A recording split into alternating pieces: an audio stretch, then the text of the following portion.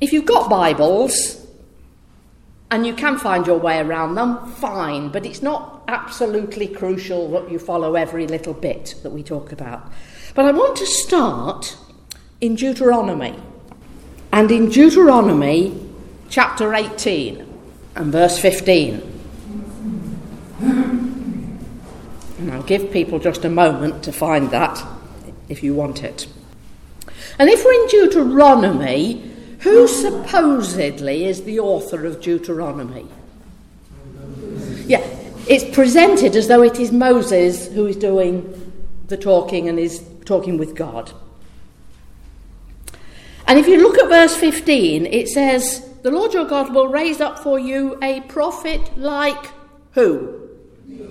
Me. So Moses is being presented to us as a prophet par excellence, as the paradigm of a prophet. "I'll raise up for them a prophet like you from among their own people." I'm in verse 18. "I will put my words in the mouth of the prophet." And what's the prophet got to do in verse 18? Speak. The prophet's got to speak whatever God tells the prophet. "Anyone who doesn't heed the words that the prophet shall speak, in my name is in God's name, God will hold accountable." But look at what verse 20 says.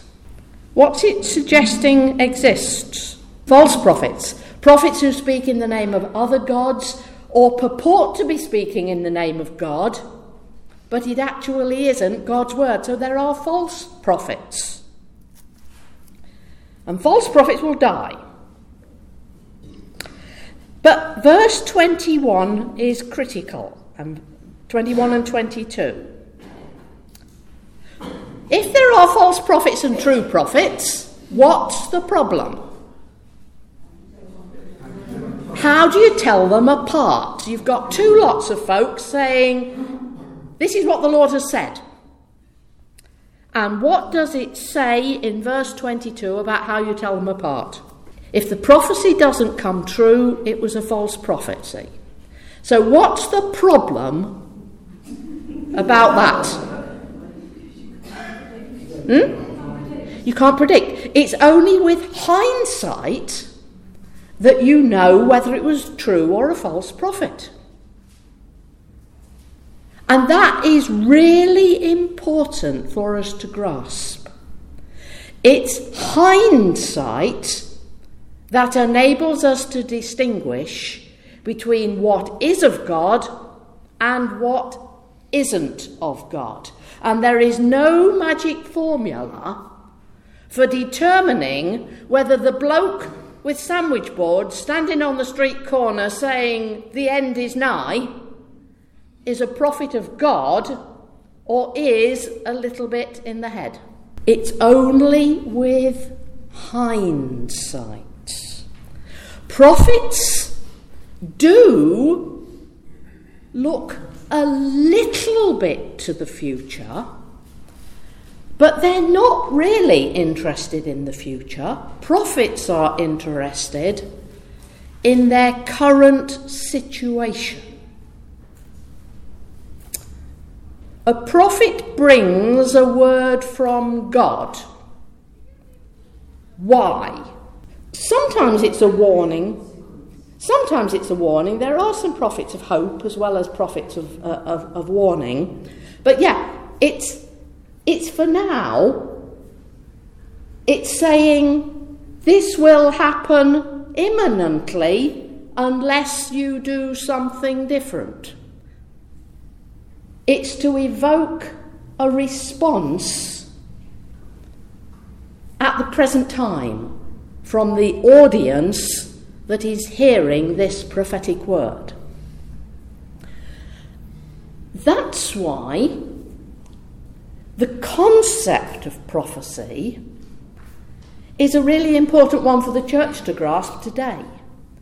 It's to bring God's word into the contemporary situation to elicit a response. It's not looking 1,000 years hence. It's looking to today and tomorrow. And it's saying that our God is active and is interested in what's going on, and that there's an alternative way of doing things, and this is what it is. So what's likely to be the response from the people to a prophet? Nobody likes change. Nobody likes change. It's go away, shut up. Go and take your message to some other people. We're okay as we are, thank you very much. The tradition of prophets is that they were not popular people. It wasn't a career path that you volunteered for because it was going to give you status and wealth and privilege. So that's a place to start. Now, if you can find Kings, the book of Kings, 1 Kings chapter 22 and verse 19 in particular. And from verse 13 onwards, we're told about a prophet called Micaiah, who was summoned to speak to the king. And he told the king things that the king didn't want to hear, whereas some other prophets told the king things that he did want to hear. So we've got this issue of true and false prophets. Who are the true ones? Who are the false ones? The king of Israel said, "Didn't I tell you that he wouldn't prophesy anything favourable about me, but only disaster?" You know, he's a troublemaker, so to speak. But verse 19, what does Micaiah say? Hear the word of the Lord, and what's he initially say? I saw the Lord sitting on a throne. So what's that picture? Who sits on a throne? A true king, a heavenly king. It's God as king, higher than the earthly kings, with the host of heaven either side. The Old Testament tradition is that, how does a prophet get the message from God? And that it's a prophet somehow or other has entry into what they understood as the divine council.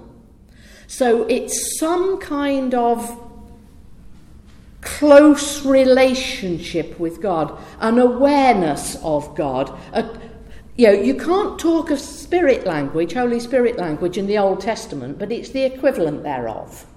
It's how do you get that inner conviction that this is of God? And they spoke of it in terms of having entry into the divine council, and they envisaged God as a heavenly king. And what do kings have around them? Courtiers. So you've got that council, those courtiers around God in the heavenly realm. And a true prophet will have had that kind of an experience and will often talk about having had that vision as being the source of the message that they have to communicate to the people. Is there no other type of prophecy there? Supposing somebody hadn't actually had a vision of God and all that sort of stuff, but somehow they were inspired to say something. They would probably verbalise it in that kind of language.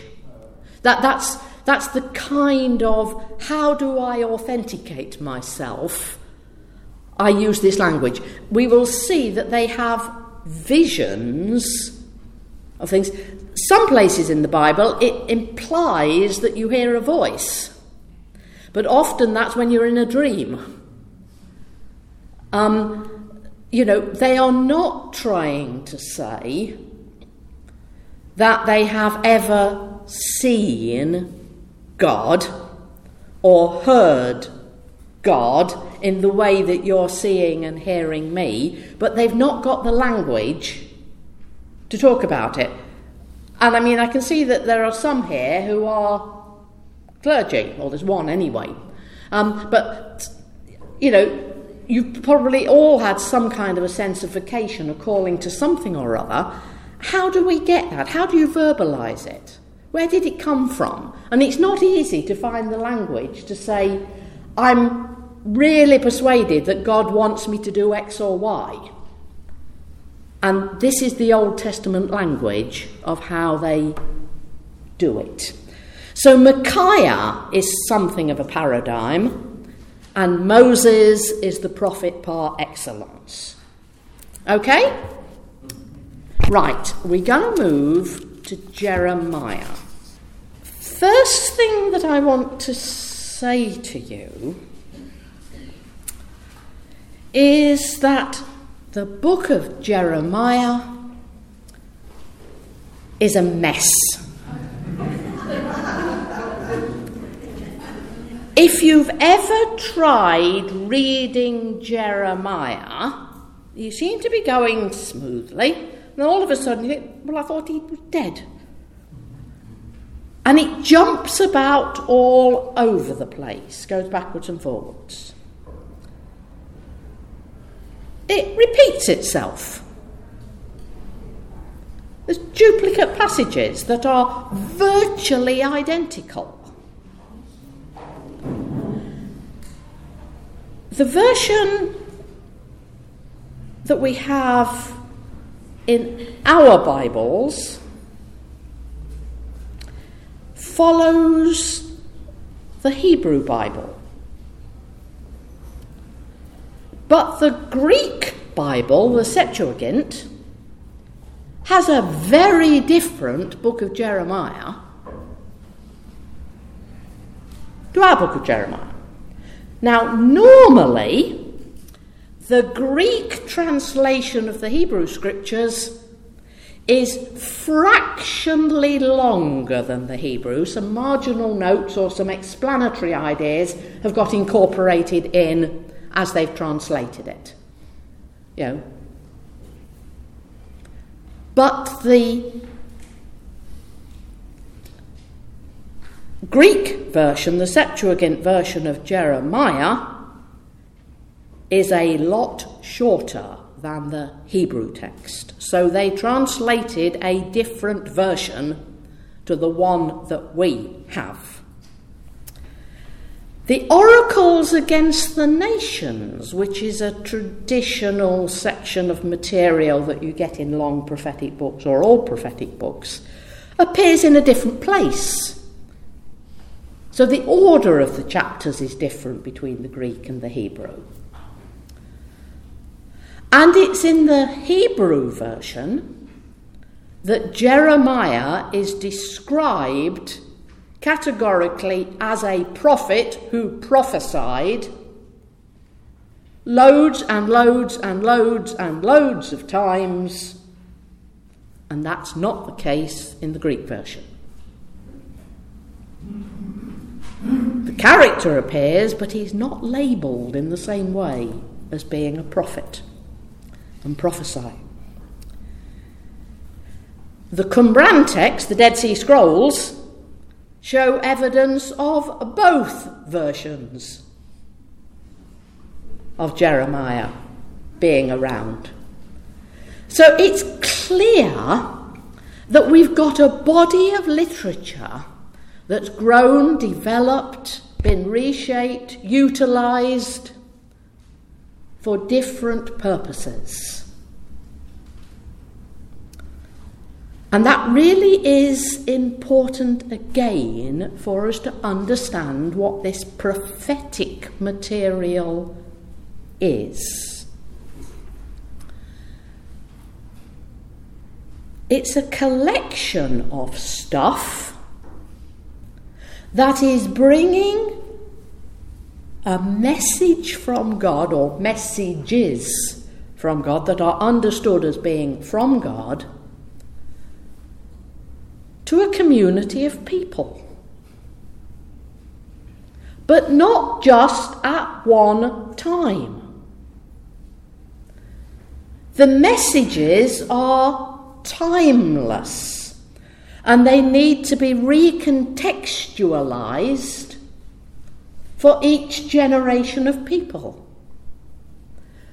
And aspects of what a prophet was talking about will have greater or lesser importance in different contexts at different times, dependent on what's going on in the world and among God's people at that particular time. So, what you might be tempted to read as a historical trajectory going through a book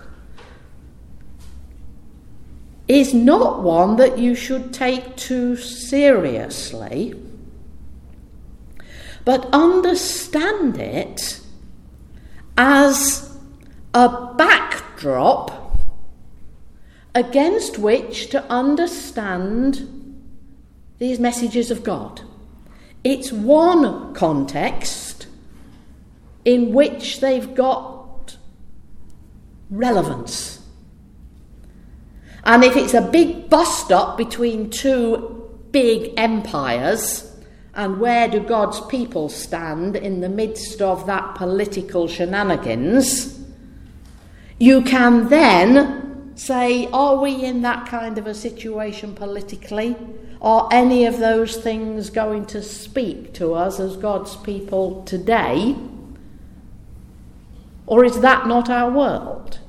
I don't think there's many ages when there's not been political shenanigans, and might not be big empires, but the conflict's going on. So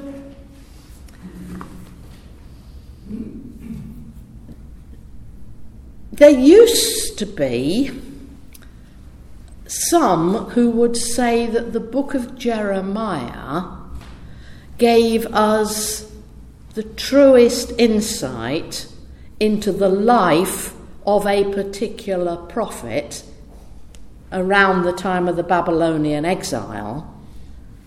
Scholarship has shifted enormously now, and there's a vast number of people, and I would count myself among that, who say it tells us nothing about a real historical Jeremiah. There may have been a historical Jeremiah, but he's been utilised to enable an awful lot about prophecy to be communicated in this book. And remember, how do you know the difference between a true prophet and a false prophet? Hindsight. And what's going on here is that Jeremiah actually is the true prophet, but all the false prophets are the ones who are being followed by the king, by the people. And it's when exile finally comes and Jerusalem falls that, whoops, perhaps we should have taken note. But you will discover, and we might as well go there now.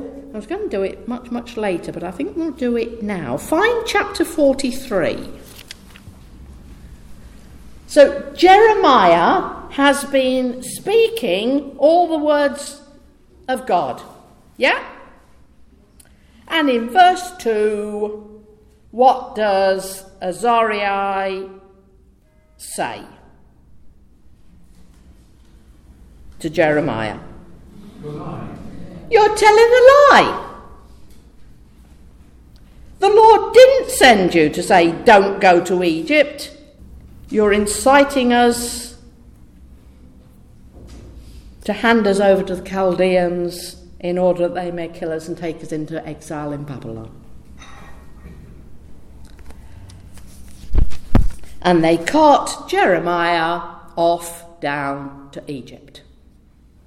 Whereas Jeremiah has been saying, God is bringing the Babylonians in judgment on you, you might as well go and settle down there. The sooner you get your punishment over, the better. The sooner there can be a new future. So even at the point when the city has fallen, there are still some saying, it's not true. You're lying to us. So we're getting the picture of the prophet not being heeded all the way through. So let's go back to the beginning of Jeremiah. And we've given a little bit, supposedly, of biography. Jeremiah is the son of what? One of the priests from the land of Benjamin, so the Levitical priests. Who was Moses' brother? Which tribe? Levi. Aaron, the head of the priests. The words of Jeremiah, to whom the word of the Lord came. The word of the Lord came. Yeah? We're given a date. 13th year of King Josiah. Yeah? It came in the days of Jehoiakim and Zedekiah until the captivity of Jerusalem in the 5th month. Magically, that's 40 years. Does that ring any bells? 40 years? Wandering in the wilderness, Moses communicating with God on behalf of the people. And you get the 40 days up the mountain and all those kinds of things.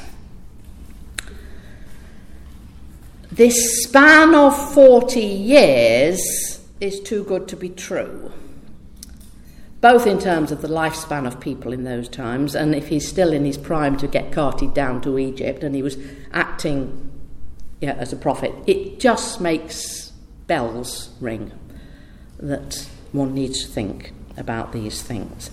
Also, there's nothing going on in the book about most of the time of King Josiah, who was a good king, who centralised everything on the temple and all that kind of thing. Now, what does verse 4 and 5 tell us? God's choice of him from when? From before he was born and from when he's very tiny, When did Moses start to be important? What's the story of Moses? The bulrushes and all that, being protected from the very time. When God called Moses, what did Moses say? No, because I can't speak. I can't speak. Aaron's better than me at speaking. What does it say in verse 6 that Jeremiah said? I don't know how to speak. Can you see how it's being presented in very mosaic terms? Verse 8, don't be afraid of them, for I am with you to deliver you. Moses was frightened to go back to Pharaoh. Here it's don't be frightened of the nations. I'm with you to deliver you. What did Moses do? Delivered the people. And then you get here the Lord touching his mouth and appointing him. And look at what he's appointed to do, to be over nations and kingdoms. To do what? First the negative, then the positive. It's negative first, isn't it? It's to destroy even, and then it's to build and to plant. Now that motif of plucking up and pulling down, destroying and overthrowing and building and planting reappears through the book at different places as we progress. What's going on in verse 11, 12, 13? Visions. Visions of what kind of things? Ordinary things, plants and pots. Not mystical visions, not otherworldly stuff, but actually seeing ordinary things and interpreting them as signs of the times. This is very much a prophetic function. To see ordinary events, ordinary things, and with the eye of faith, with an openness to God, to recognise that that might be significant. There's that openness to God, that God might be telling me something, and allowing that divine voice, intuition, inner conviction to help us work out what the relevance of something might be for the situation we find ourselves in. In some way, it's sort of expecting God to be active in the ordinary and the everyday, not just in your church services, not just when you're reading the scriptures, but that wherever you are, if you're sensitive to this being God's creation and that God is wanting to communicate with us, we might get that sense. How do we know that it's not just me and my particular desire and what I want to do? Well, it gets tested with other people, and sometimes it's only with hindsight that I will know, as will others, whether it was of God or it was my ego getting the better of me. And we always have to face that as a reality. But visions are part of what goes on in prophecy as to how someone gets a message.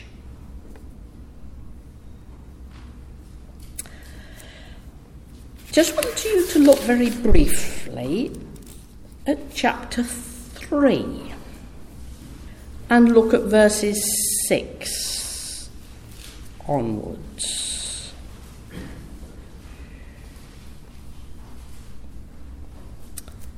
I mean, you can probably see from chapter 3 that we've got poetry and prose. Poetry is often the spoken oracle. The prose is a narrative version, often of the same thing. So it's putting it more in story form rather than a spoken oracle. When you look at verse 6 onwards,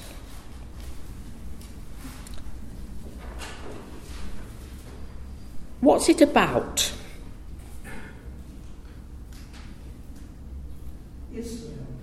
Israel in verse 6, and if you go to verse 7, Judah.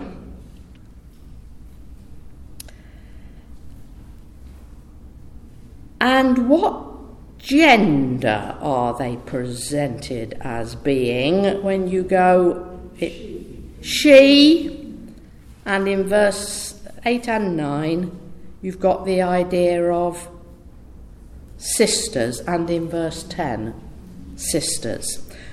And what are they accused of doing? committing adultery or playing the whore or that kind of language. Worshipping other gods. Sorry? Worshipping other gods. Worshipping other gods, going after other gods, is predominantly what's being spoken of, but they use the language of adultery, faithlessness, and they portray the nations and the people very often in feminine language. And some of that is really, really problematic, particularly for women. And the book of Ezekiel is absolutely dreadful in the kind of language that it uses. It is not saying that there was a lot of sexual immorality going on. It really is about staying true to the covenant or not staying true to the covenant, worshipping the one God, the God of Israel and Judah, or worshipping lots of other gods. The language, I'm not sure that it worked in their age, but it certainly doesn't work in our age. And we have to be so careful about how we talk about going after false gods and faithlessness and find new ways of expressing that. Because the false gods are all over the place. Money, shopping, social media, you name it. The false gods are there that people are putting first in their lives rather than God. They're putting their trust in all kinds of things to be the magic solution to the problems. But for goodness sake, don't start picking up this language of adultery and playing the whore and that kind of thing.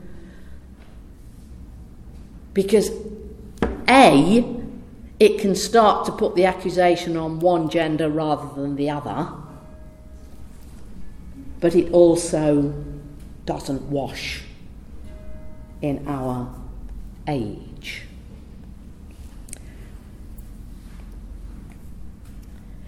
But what you often get, and you do get it to an extent in this book, it's more so in the book of Ezekiel, that the northern kingdom of Israel that was overrun by the Assyrians in the 8th century BCE was apostate, went after other gods, all sorts of political alliances, strayed away from the covenant, and therefore got its comeuppance and failed. Judah survived longer, the southern kingdom and Jerusalem. So what would Judah have thought about itself? Aren't we good? We're better, aren't we? What do you think the prophet wants to say?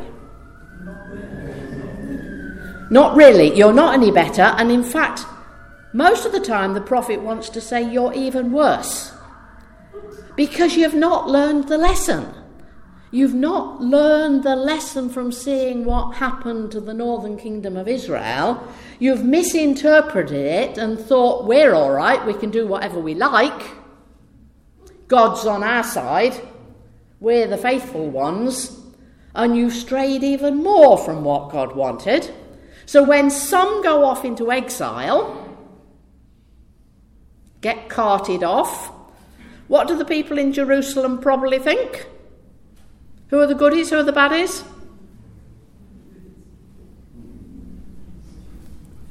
Which are the baddies?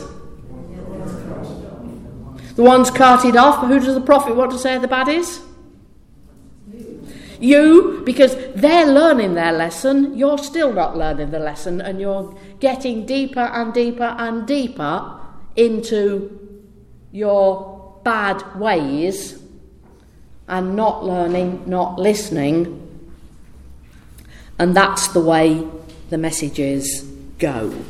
So Israel bad, Judah thinks it's good. Prophet says Israel bad, Judah even worse.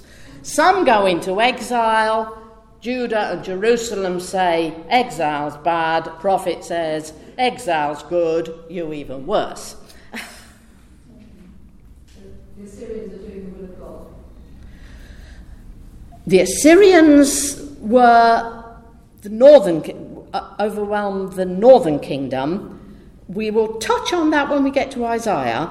It's Babylon now who is the power that is threatening exile.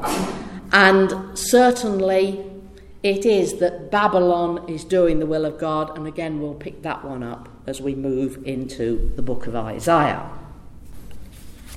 We've just been talking about which are good and which are bad, exiles or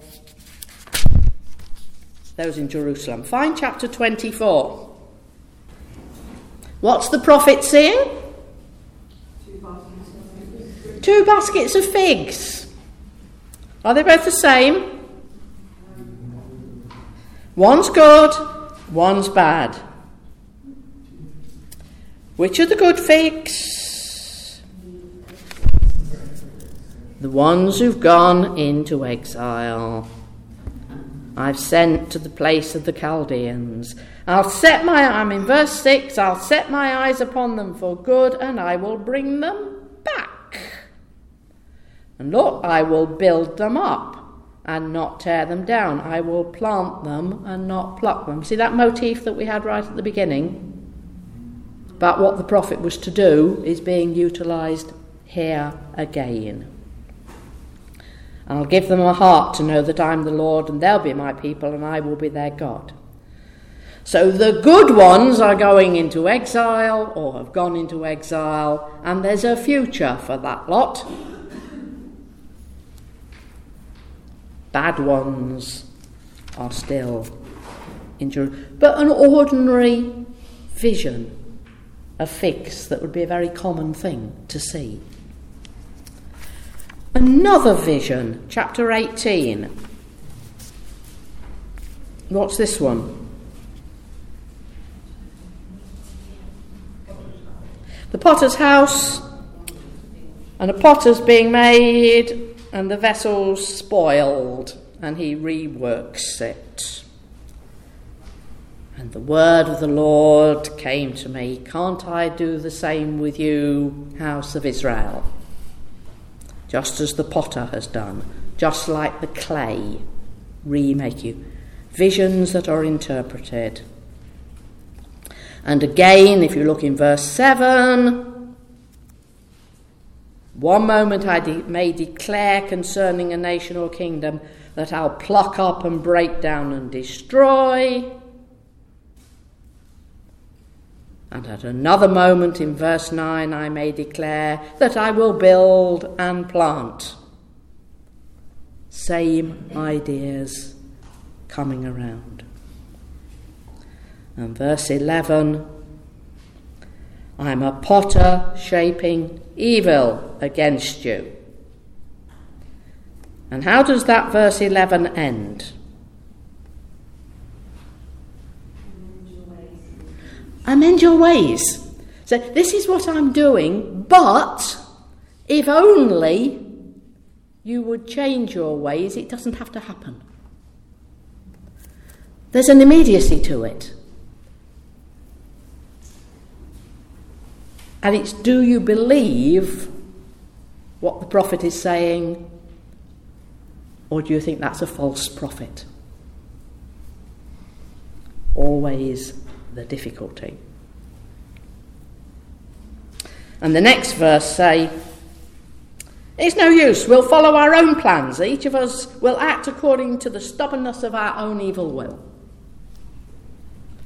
That's simply saying, no. We're in a rut. We believe in what we're doing. We think we've got the political wherewithal to do things. We daren't take the risk is sort of what's going on in people's minds. Better the devil you know. All these phrases are things that we're familiar with, aren't they? Yeah. And we know that's human nature. So prophets have visions. Prophets speak words. Jeremiah is being presented to us as a new Moses in many, many ways.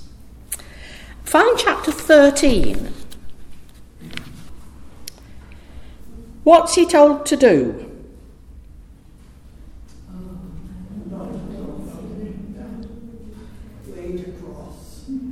Buy a loincloth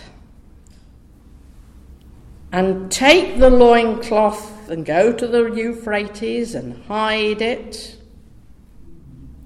And then he's told after a long, long while to go and fetch it back again.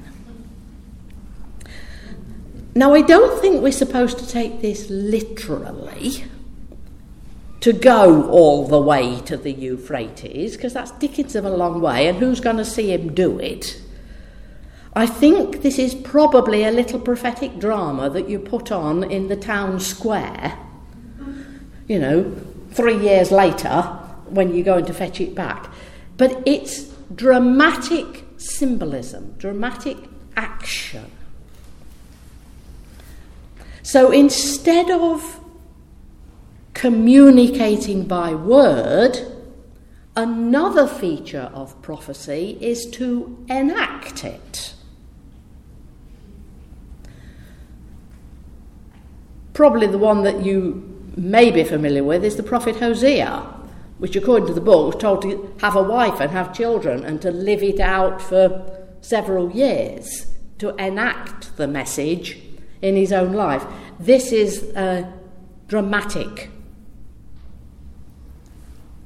action, and you get Ezekiel lying on his side for so many days and then turning over and lying on the other side.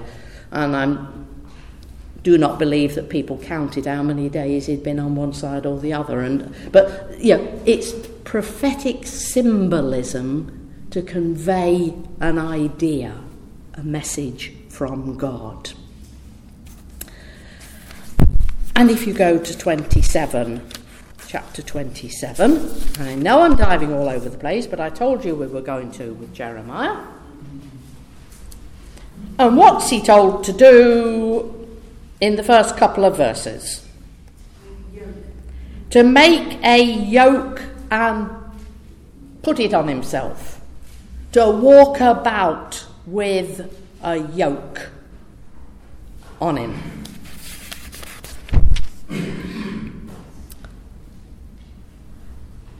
And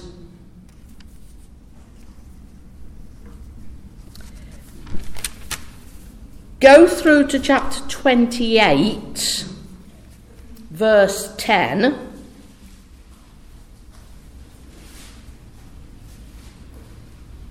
And what happens there?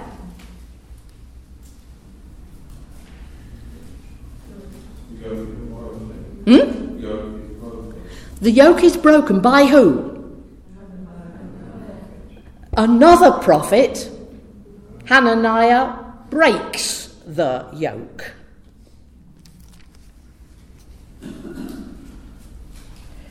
Verse 12, sometime after the prophet had broken the yoke from the neck of the prophet Jeremiah, Jeremiah is told to go and tell Hananiah a message, effectively that he's going to die. And what does it say in verse 17? He died. Which was the true prophet, Jeremiah or Hananiah? Jeremiah. Only know it with hindsight. An example of two people utilising the same sort of symbols, the same kinds of words, and how difficult it is to know which was which. Chapter 32. and find verses 6 onwards. What's Jeremiah doing here? Very specific, what's he doing? In verse 9 makes it very clear. He's buying a field. And he's buying a field where? Anathoth, which is in the land of Benjamin. Now, we've already had some people gone off into exile to Babylon. And what's Jeremiah been saying to everybody? Is Babylon going to capture Jerusalem? Yeah? And that we've all got to go over to Babylon. Yeah? So what's he buying a field for in Anathoth? It's a sign of hope. Long-term hope. So it's not all judgment. Sometimes it's a sign that there will be possibilities in the future, and I'm going to stick my neck out, says Jeremiah, and take ownership of that land in readiness. It may not be me who goes back to it, it may be my descendants, but it's in the family. Another prophetic symbolism. So some of the symbolism is for judgment, some of the symbolism is for hope. And let's look at chapter 36, just very briefly. And what's Jeremiah told to do?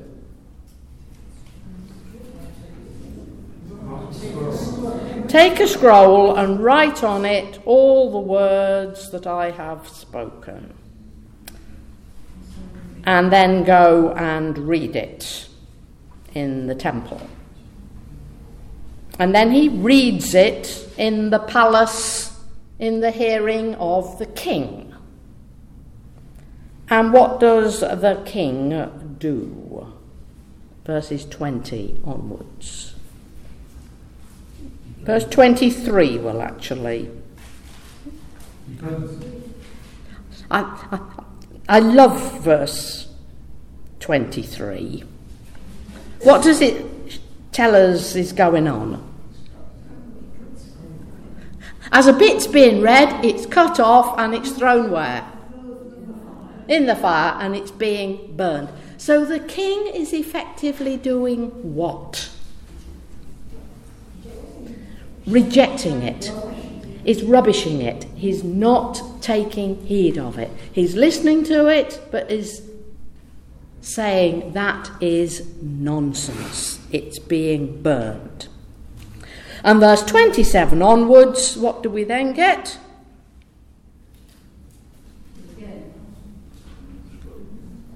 Do it again. Get Baruch to write it all out again.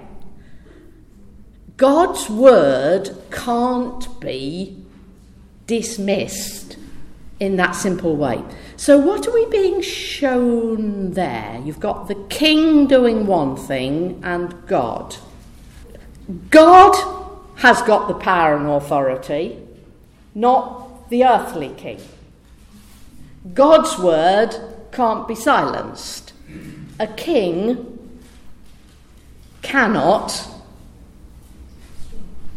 scrub it out and get rid of it all. But the interesting thing is that the king rejects the message. And there are several places in this book where Jeremiah is thrown in prison or is thrown down a pit or whatever. But what doesn't the king do? Doesn't kill the prophet. It's as though there's this sense of, well, it just might be of God. I dare not take the life of somebody. We'll silence him. We'll put him somewhere where he can't do any mischief.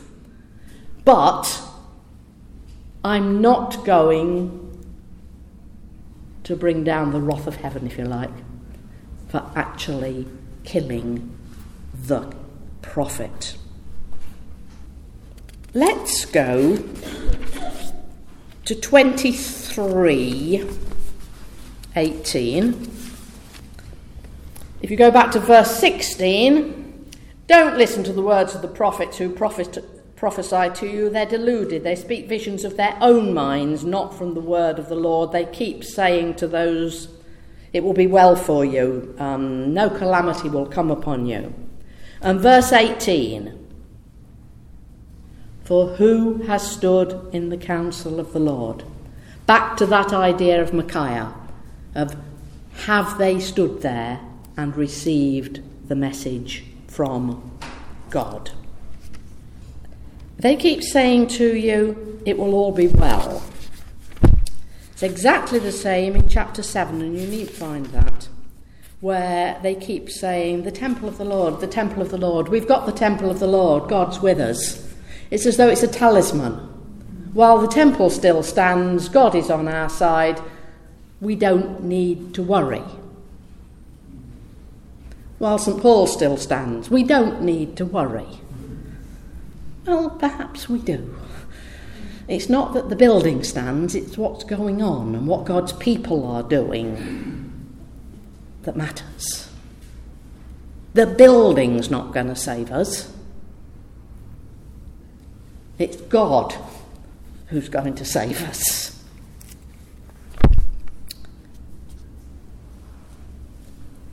Now, we were in chapter 23. Go to the very end of chapter 22. From verses 24 onwards. Who's it talking about?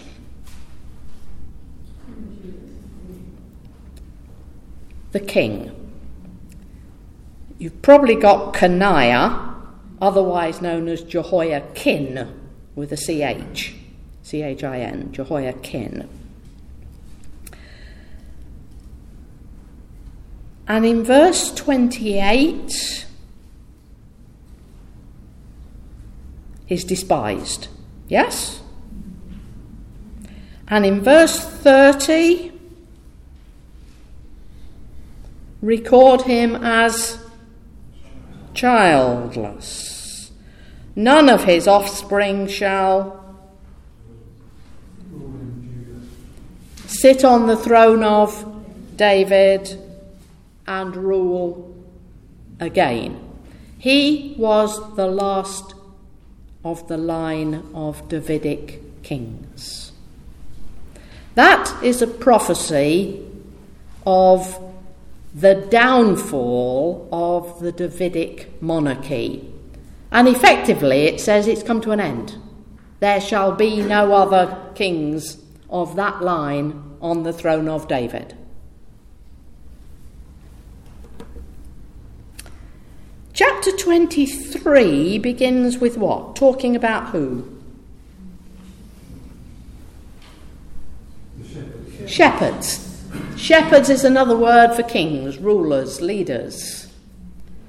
And they've all been doing bad things, made the flock get scattered. They've been looking after themselves all the while. But in verse 5, the days are surely coming, projected sometime into the future, what?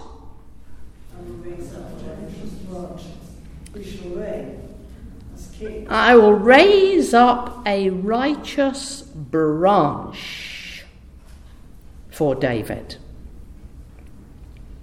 Seems to contradict what we've just said. But what is a branch? An offshoot.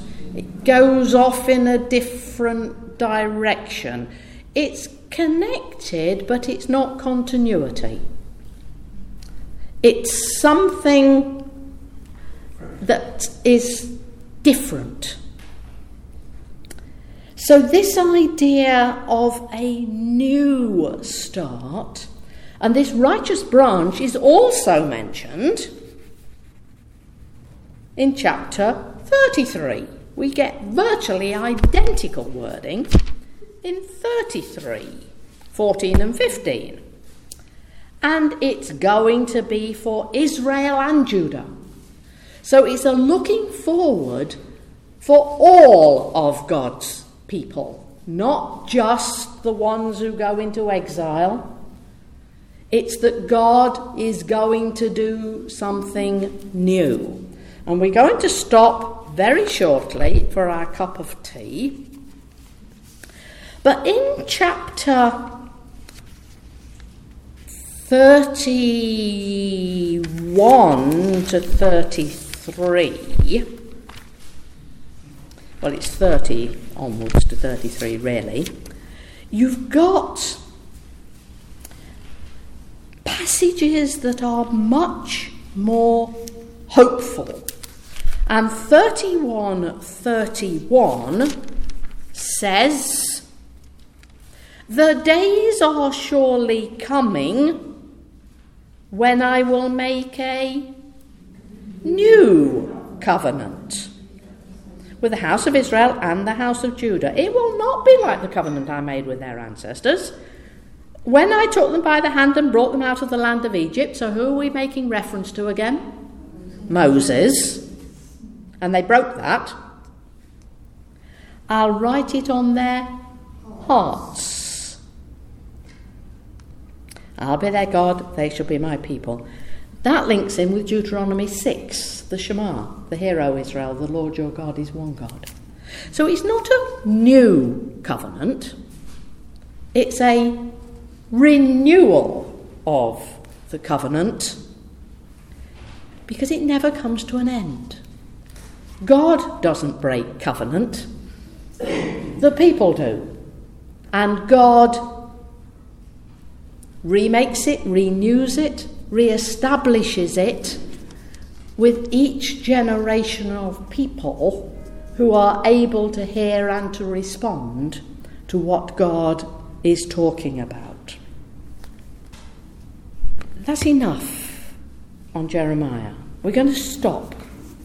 I've not attempted to give you an overview of what Jeremiah is talking about, because basically the message is about, do you just keep going on in your own sweet way, believing that God's on your side and you don't need to change? Or are you ready to heed that God might want you to do remarkably different things and to put God first in ways that challenge the authorities of your day? The only thing I've not drawn to your attention that I had hoped to do would be the letter to the exiles, the first lot of exiles who go out, and that's chapter 29. Jeremiah writes to them saying, settle down, marry. Pray for the city where you are, because in their well-being you will find your own well-being. Go out into that alien place and pray for it and mix with it and integrate with those people and make known the ways of God in that context. And you don't know how long you're going to be there before God brings you back to a place where you feel more at home and comfortable.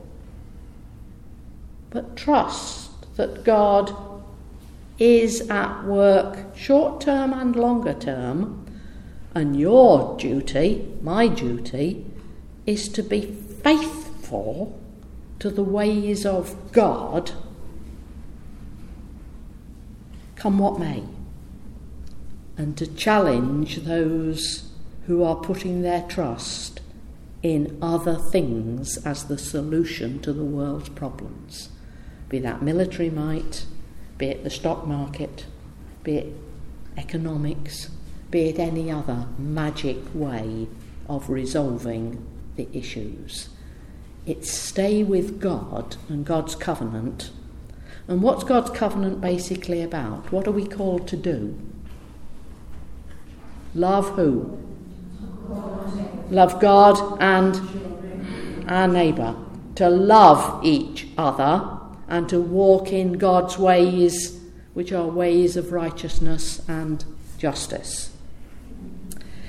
So the book of Jeremiah is all about prophecy and how difficult it is to know the true prophet from the false prophet. But actually the true prophets are there. But they're not going to be popular. And if we're going to be prophets from God, we're not going to win the popularity stakes, but that doesn't mean to say you give up. You keep going with what we're called to do. And we're now going to run in there and get a cup of tea, and there's some lovely chocolate biscuits.